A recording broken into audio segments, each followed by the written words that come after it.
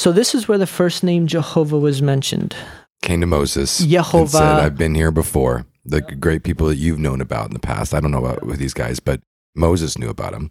And so now that's how Moses felt like he was talking to God, right? Yep. Now, a lot of also very conservative Jews all throughout history would use El or El Elyon, right? Or Elohim. Elohim is the most important name because the first time it's mentioned is Genesis chapter 1. In the beginning, Elohim created the heaven and the earth. And the earth was without form and void. Darkness was upon the face of the deep. And the Spirit of God moved upon the face of the waters. So that's the first time it's mentioned is in the beginning, Elohim. The word Elohim is used in a plural sense. So here's the example. In Genesis chapter 1, verse 26, it says, And Elohim said, Let us make man in our image after our likeness. Us, our, and our, used in the plural sense. This is God speaking. And so God uses the plural sense of God as Elohim. So Elohim is, in Hebrew, it is number 430.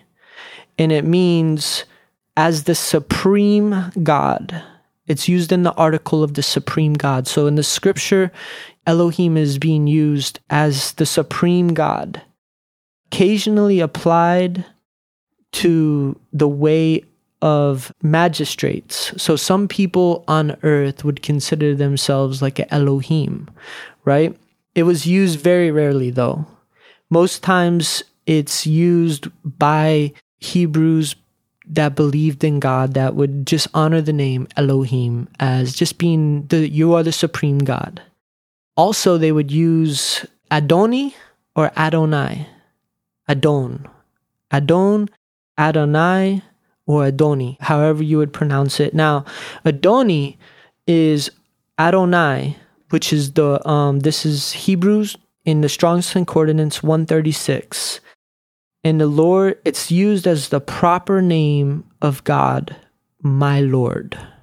So it was used to Jesus, Adonai, right? I believe it was Mary that called him Adonai, right? This name was just used as the proper, you are my Lord, right? Whereas in the name would be Yahweh or Yehovah, right? And so, and literally Lord derives from master or owner. It derives from Adon in Hebrew.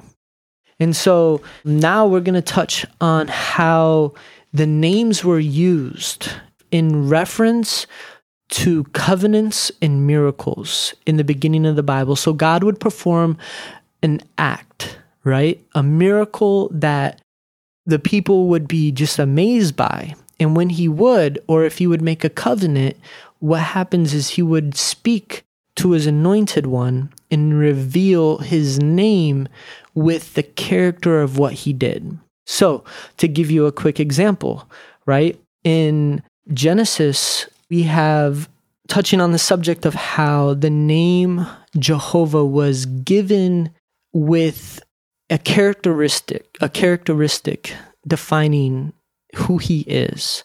So God would perform a miracle, right? One of the first ones he did was when he made a covenant with Abraham. Abraham was a sold out believer of God. You know, God had spoken to him, gave him very unique promises about him being the father of a humongous multitude, a nation of people, and that he would bring forth a son, and that through his generational line, you know, would be eventually the Messiah. You know, God all throughout history with his chosen had spoken to Eve a prophecy that one of her seeds would come out and bruise the head of the serpent. He would crush his head, and that serpent would be able to bruise the heel of the one stepping on it.